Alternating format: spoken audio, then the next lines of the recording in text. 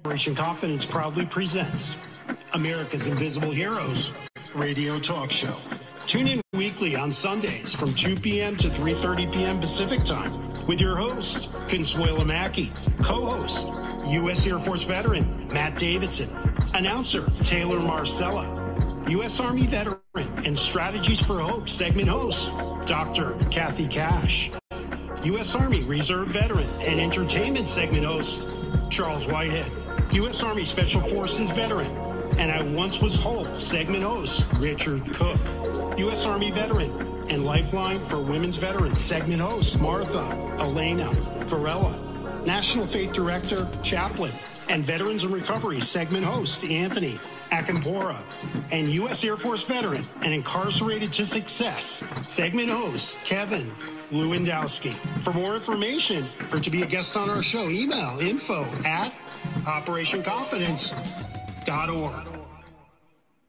Operation Confidence is a grassroots nonprofit. The organization's mission is to provide stable housing for veterans who have experienced homelessness, as well as providing a wide range of supportive services. To help accomplish our goal, a successful landowner has donated land for the project, a world-renowned architect has offered to design the houses, and construction classes from the local community colleges will take part in building the houses. Your support and donations are needed. To get involved, please visit our website at www.operationconfidence.org or email info@operationconfidence.com.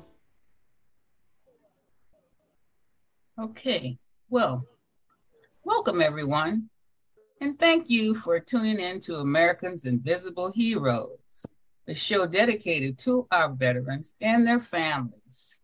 Yes, I'm your host, Consuela Mackey, Executive Director of a grassroots nonprofit organization called Operation Confidence. No, I'm not a veteran, but my heart goes out to our American heroes, especially veterans who are disabled and may have experienced homelessness. For those who are new to the show, American Invisible Heroes was created to provide a platform for our veterans and their families to be able to share their heartfelt stories, resources, challenges, and accomplishments. Now, board member Taylor Marcella will introduce our our co-hosts and guests for today. Take it away, Taylor. We have U.S. Air Force veteran Matt Davidson, who is a board vice president, U.S. Army Reserve veteran Charles Whitehead. We have U.S. Navy veteran Calvin Poole and his monthly segment, Blind Veterans Helping Blind Veterans. And lastly, we have Ann Montague with her bi-monthly segment, The Rosie's Movement. Matt, take it away. Okay, I want to begin by crediting Rose Thayer of Stars and Stripes for this commentary. Fentanyl was involved in 88% of the deaths of service members who overdosed on illicit drugs in 2021. This is a steep increase in 5 years, according to Defense Department data provided to Congress. Our military is not immune to the opioid epidemic, said Senator Edward Markey. The Department of Defense latest report underscores the urgency of this moment and our need to ensure access to quality care and treatment without stigma or shame. 5 years ago, the synthetic drug was involved in 36% of troop overdose deaths, according to Pentagon data.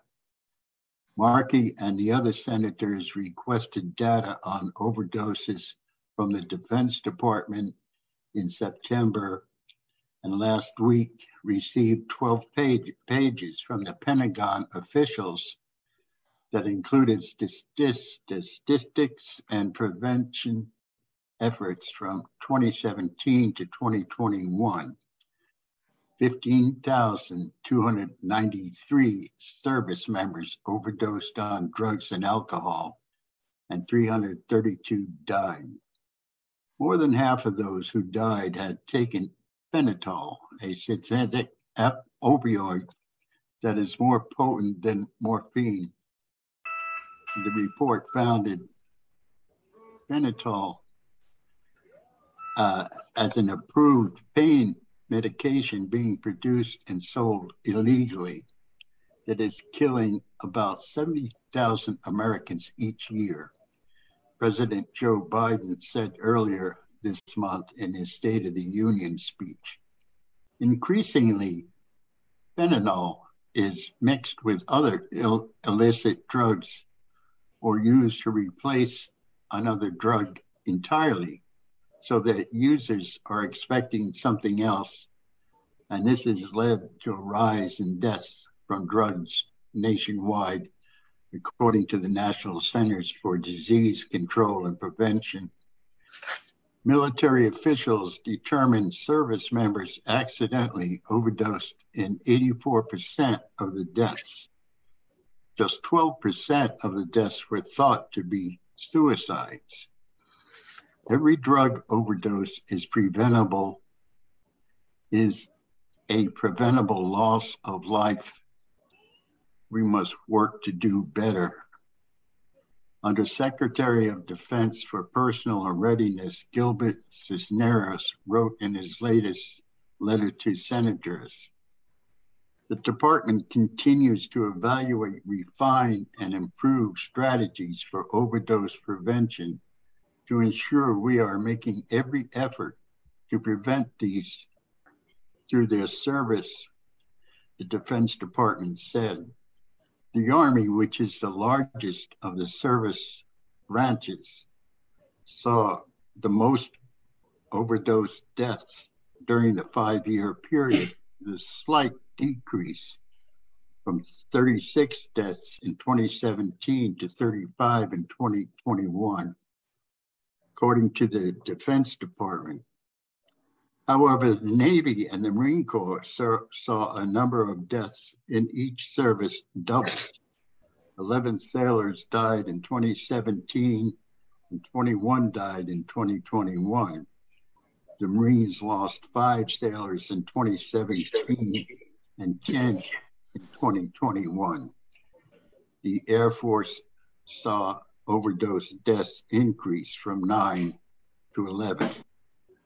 The senators requested the data after reading a story in the September issue of Rolling Stone magazine that raised concerns about overdose deaths among soldiers at Fort Bragg, North Carolina. Fort Bragg lost 31 soldiers in 5 years to overdoses, the highest of any installation mentioned in the Pentagon report. The Defense Department told senators that the rate of overdose deaths during the 5-year period is higher in North Carolina than anywhere else. 36 deaths per 100,000 active duty service members. Washington State had the next highest rate of 29.5 deaths per 100,000 troops, followed by Texas with 28.6. Cisneros told senators that the Pentagon's effort to prevent overdose deaths are focused on integrating all drug-related data, including fatal, non-fatal drug overdoses, to ensure timely data monitoring and improve coordination, messaging, treatment, intervention, and promote readiness. This is, without a doubt, a very serious problem that the military is facing, and we are hopeful that they'll get a handle on it soon, and this overdose and use of illicit drugs will stop. Matt, I may have missed it. Are they getting the drugs from off the street, or are they being administered through prescription? How are they getting it? How are they getting it? Off is it street drugs? Well, they can get it. There's people in the street selling it. There's drugstores carrying it. Yeah. Oh, that's so horrible. That's terrible. It's very easy to get. Is it really? I wouldn't know. But that's phenomenal information. Do you have any numbers, any phone numbers or contact information? You know, I don't have any of that, but there's a senator, and I imagine you probably have to be in his state. His name is Edward Markey, and he is pretty much in charge of what's going on in the Senate right now to see to this. Okay. I would just type in Benetol, drug addiction, military, and see what comes up. Right. We'll post that on our website too. Yeah. But as always, you got some great information. Thank you so much. We'll talk soon, okay? I know you have to go. Okay? Yep. Okie doke. Bye-bye. Tell Ann I say bye. I will do it. Okay. Bye. Taylor, take it away to Ann Montague. Ann Montague returned to West Virginia after working in other states and internationally. She received 2 MA degrees without having to finish the BA based on professional level research, writing, and contribution. After an MA from Harvard University, she was a partner in a Boston area firm commercializing technologies. She founded a nonprofit organization that worked with the U.S. Army Corps of Engineers to find technologies to clean and use sediments from navigable waters. She is recognized for her good ideas and to work to bring them to reality. Her mother, a Rosie, and grandfather, her mother, a Rosie mother, a Rosie, and a grandfather, and one-room teacher and carpenter on the C&O railroads influenced and to create ways for people to do quality work cooperatively, such as the Rosie the Riveter project. And take it away. All right, thank you so much.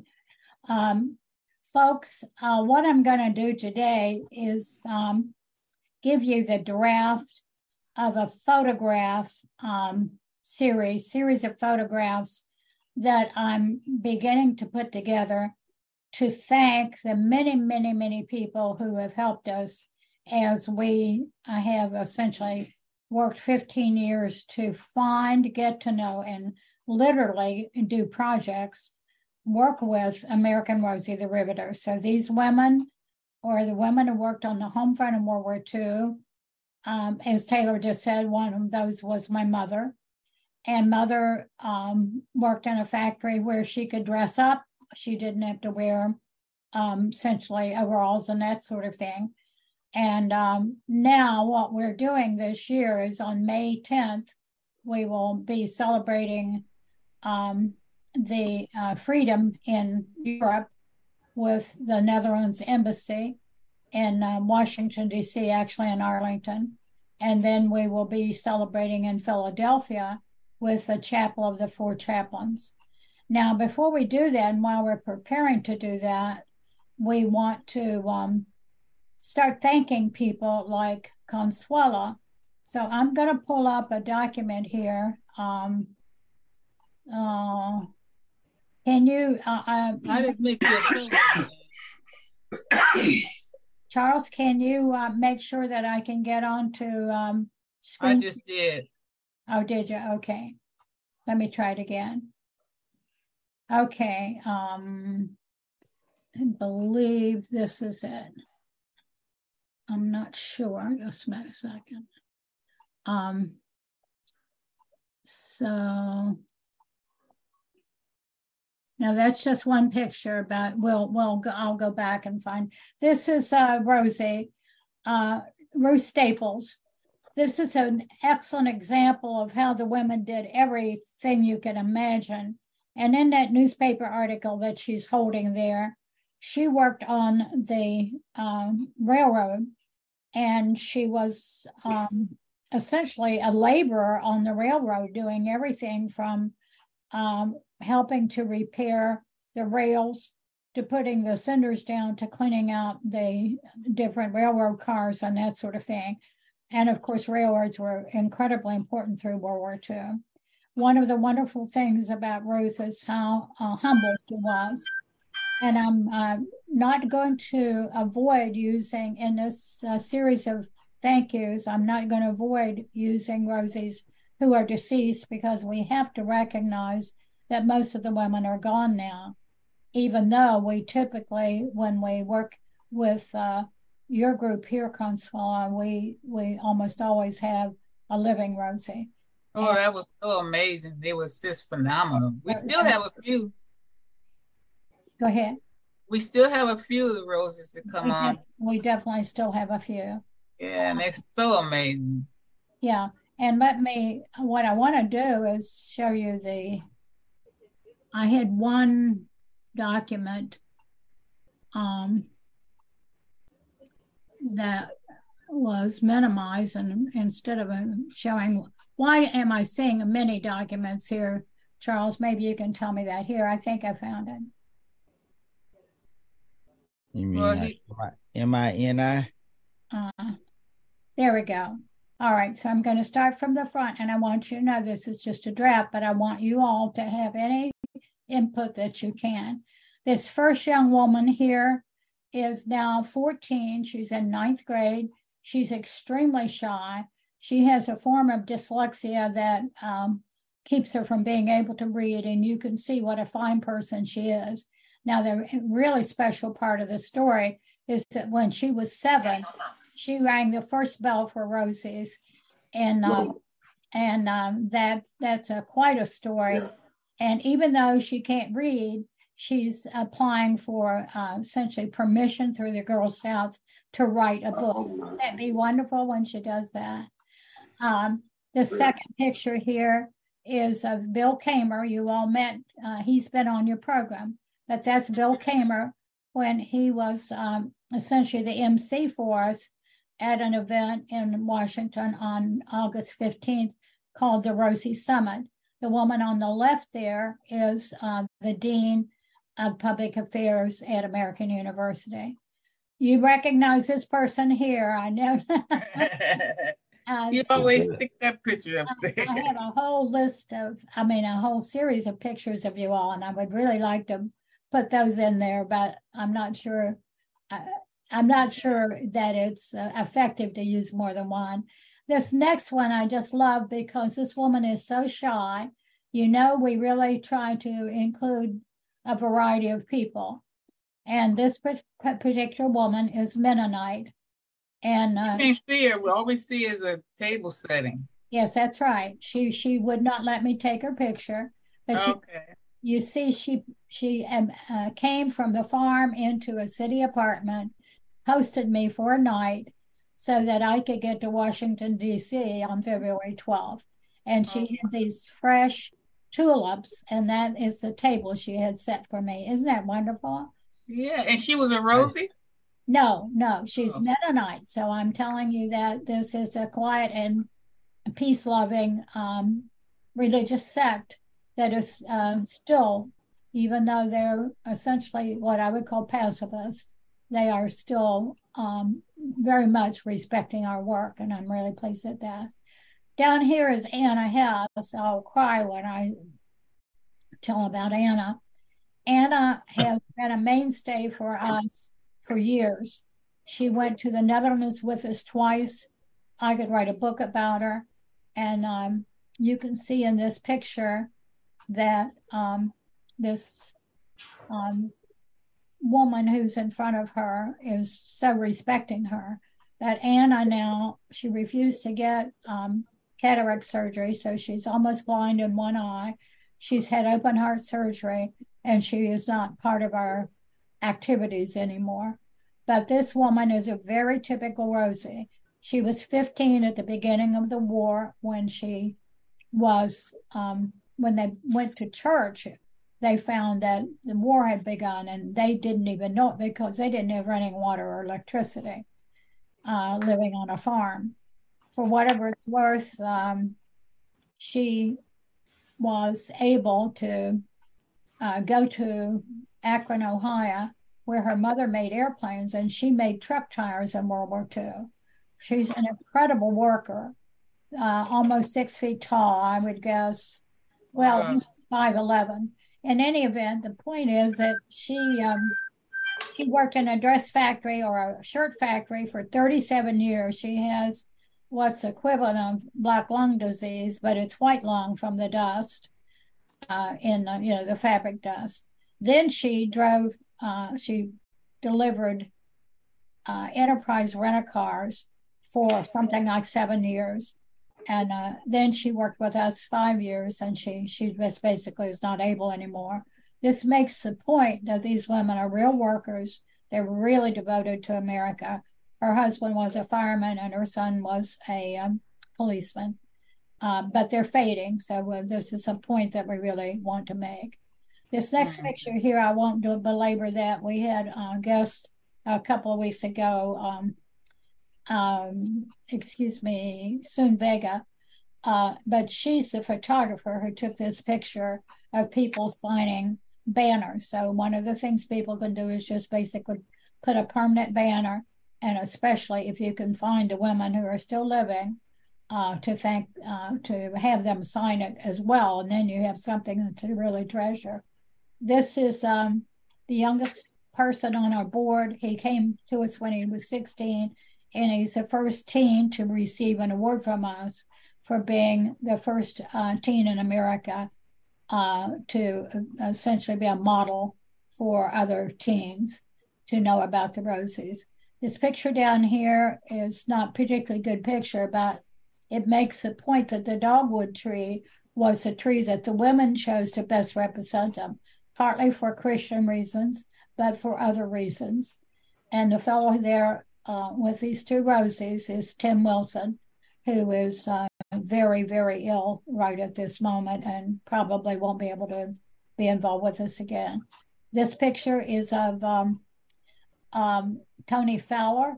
He's retired from the U.S. Department of Education, and he's on our team to try to find schools across America that will name classrooms for American Rosie the Riveters and really learn the history of the Rosies. This fellow on the left here is Wilford Hutzelbach, Hulzebosch. I did it. But he's the communications director for the Embassy of the Netherlands. And this picture here is a picture of a dogwood tree that they planted in 2015. At the very moment they planted this tree, another tree was being planted in the Netherlands at the very same moment, and I was there with 3 Rosies. And finally now, this is a picture of a son of a Rosie. His name is Arnold Lamb. His mother was the woman who was present the first time we rang bells for Rosies. Her name was Bobby, and she worked in Baltimore. And this particular picture was taken a year ago, Labor Day, 2 years ago in 2021, when we were hosted by the National Naval History Museum with various really special speakers.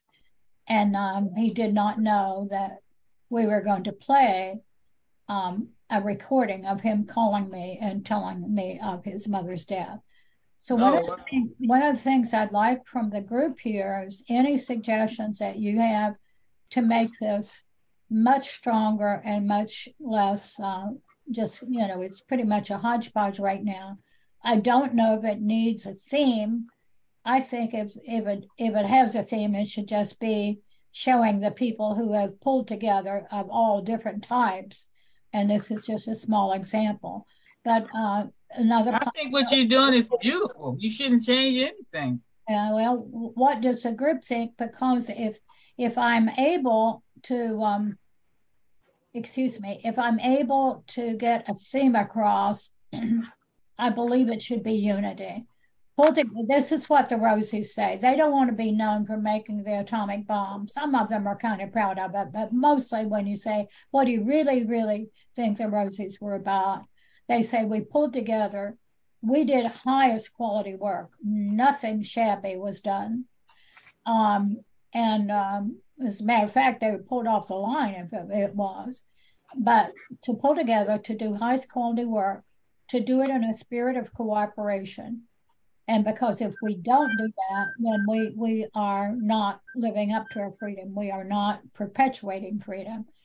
And Consuela and her group here, I cannot tell you how much you all mean to me, because I think you make the point over and over and over again that people really love the Rosies, but most important, they realize that we've got to work together.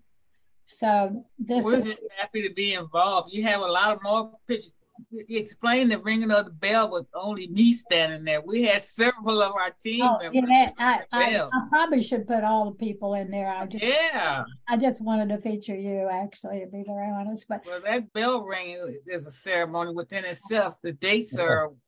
And if anybody's going to be in DC on May 10th, let me know, because we're going to be the Caroline. It's a absolutely gorgeous tower of bells given to the United States by the Netherlands to thank Americans for helping us liberate the Netherlands in World War II.